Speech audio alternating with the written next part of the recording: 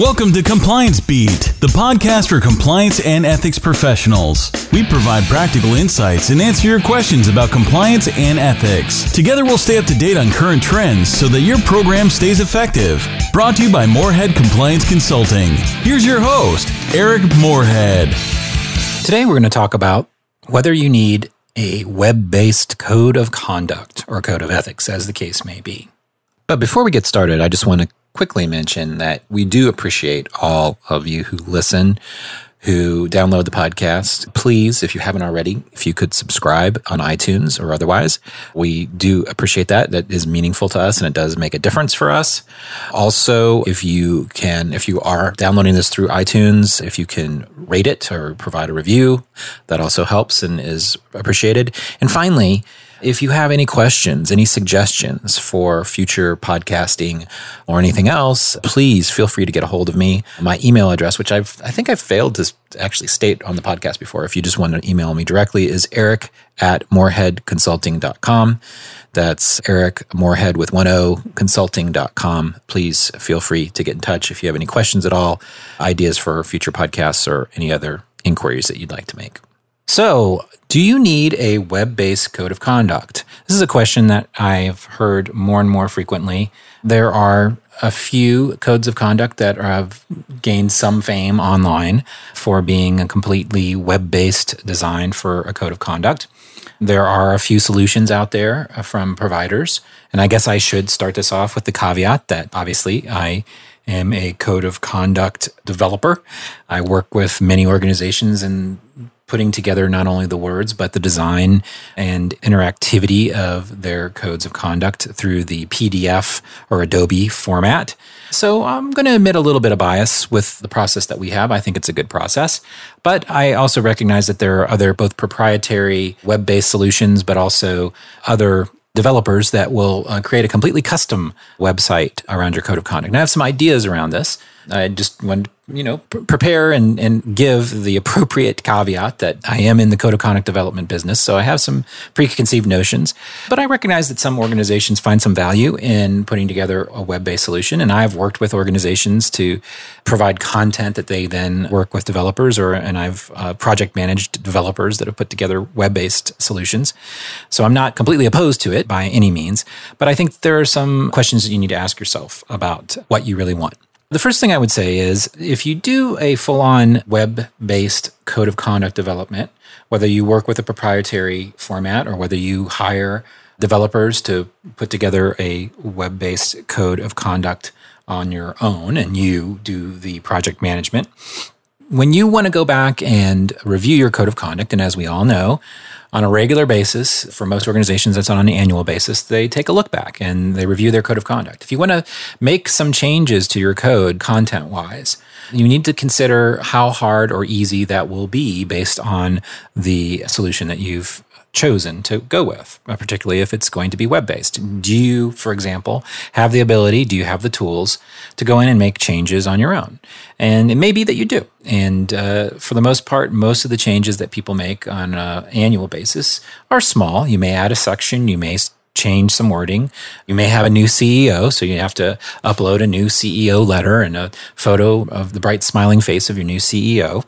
So consider those things before you put together a completely new process. How accessible is the code going to be for you as the person or persons responsible for it?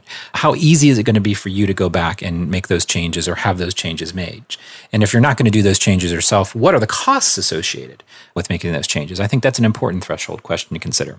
Another important thing to consider if you are contemplating doing a web-based development is compatibility. This is something that we've talked about before with having a completely online code of conduct. Who is going to be accessing your code of conduct? And remember, that population may be much broader than just your employees. It may include external stakeholders. How are they going to interact with your code of conduct? Are all the pieces of functionality going to be available to the public? These are all things that you need to consider early on in your development. If you need a code of conduct that's going to be public-facing, does that mean that you have two versions? One that's internal-facing one and one that's an external-facing one? And what does that mean for the development of that code of conduct? Also, how are they going to access this code? Do you have a population of employees, for example, that are on the shop floor?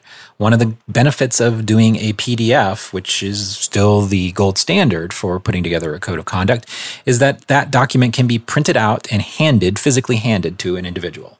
That document also, a PDF document, or actually the source files for a PDF document, can be sent to a printer, an offset printer, and have them print out a traditional paper version. I know many organizations want to move away from that or are moving away from printed versions. And if that makes sense for you, that's great.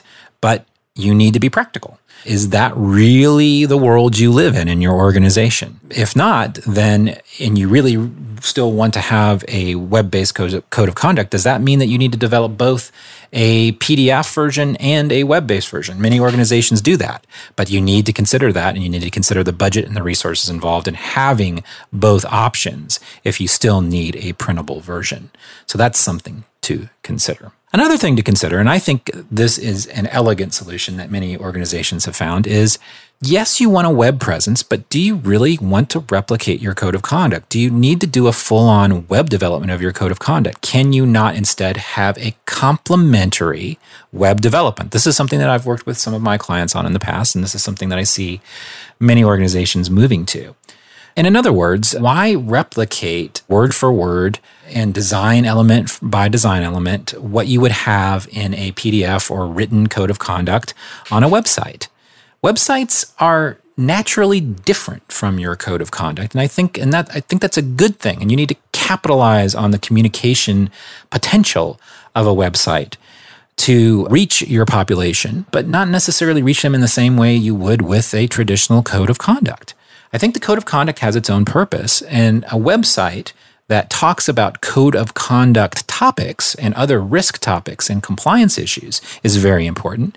But I think that should be complementary or collateral to the code of conduct. What I mean is, for example, let's talk about a specific issue. Let's talk about harassment. In your code of conduct, you probably have a section on harassment that's anywhere from 2 paragraphs to maybe 4 or 5 paragraphs. You have a scenario or a Q&A, some sort of call-out box that provides further information and resources, a cross-reference to your harassment policy, for example.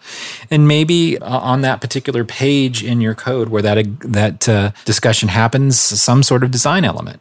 Well, why not on your web-based portal or code discussion or whatever you're going to call it, have a little short video or some other collateral information along with a link to the harassment policy and a link to the code. You don't have to cover the same ground. It doesn't have to be the same content. It can be something that is complementary. It can be, again, a 30-second video or some cross-reference to other resources, including reporting resources, and the standalone policy in the code. I think that is a viable alternative to simply replicating, and I don't mean to say simple, but replicating the code of conduct content within a new brand spanking new web page. I think the web page should be something different, something new, reach perhaps a different population than you might reach with the code of conduct. And we've talked about this before, and in fact, in recent podcasts, we've talked about communication efforts and how you need to be creative and think outside the box. Well, think outside the box on what you want your web presence to be at your organization. Do you simply want to have your code of conduct as your web presence? Maybe you do, but maybe you don't. Maybe you want it to do something different. And again, I've worked with clients and I've seen other organizations do this. The code itself is made available as a PDF on that website, but the content there, it discusses the same topics. It provides helpful information, but it does it in a different way. It uses video. It uses animated GIFs. It does it with infographics. There are many different ways to communicate the same issue. And this goes back to kind of basic learning and discussion about learning and communication, in that, and many of you have heard this before, some people are visual learners versus being auditory learners or tactile learners or analytic learners. So you're dealing with a population that is going to approach this material from several different ways. So why not take the opportunity with the website to address the topic in a different way and with a different mode? I think that's the benefit of having a website. It has strengths and weaknesses that are different from the written page that many of us, particularly lawyers, are used to dealing with. And so I think you play to the strengths of the medium and you use it to extend your reach, not just duplicate what you've done before or what you need to do to meet requirements. I think that is a good way to look at it. Think of a web presence as a complementary process, not necessarily a process to replace the written code of conduct. That's just my 2 cents. And again, I fully admit that I am biased and that I have opinions about this. But they're opinions based on working on many, many codes over a period of years now and reviewing and looking at a multitude more codes than those that I've actually worked on. If you go out there and you actually take a look at codes of conduct and codes of ethics that exist, they cover the gamut. Some are very, very short and to the point and use a lot of graphic elements, and some are still very legalistic. So there's a vast universe of ways to communicate these things to your employees. And as we talked about, there's a vast universe of employees to communicate to and other stakeholders to communicate to. So I think that these things are important to keep in mind when you're considering whether your codes should be web-based. So I think the ultimate answer is probably you should have a web-based presence if you have a web-based group of stakeholders and employees out there. If you have people that are going to be on the web or have access to the web, you should utilize that resource. So the question isn't necessarily whether you should be on the web. The question is what should you put on the web if you have the resources and the capacity to use the intranet or some other web resource for the purposes of your compliance and ethics program. I think that whether that is replicating the code of conduct or creating a completely digital code of conduct, I know for some organizations that's made sense for them.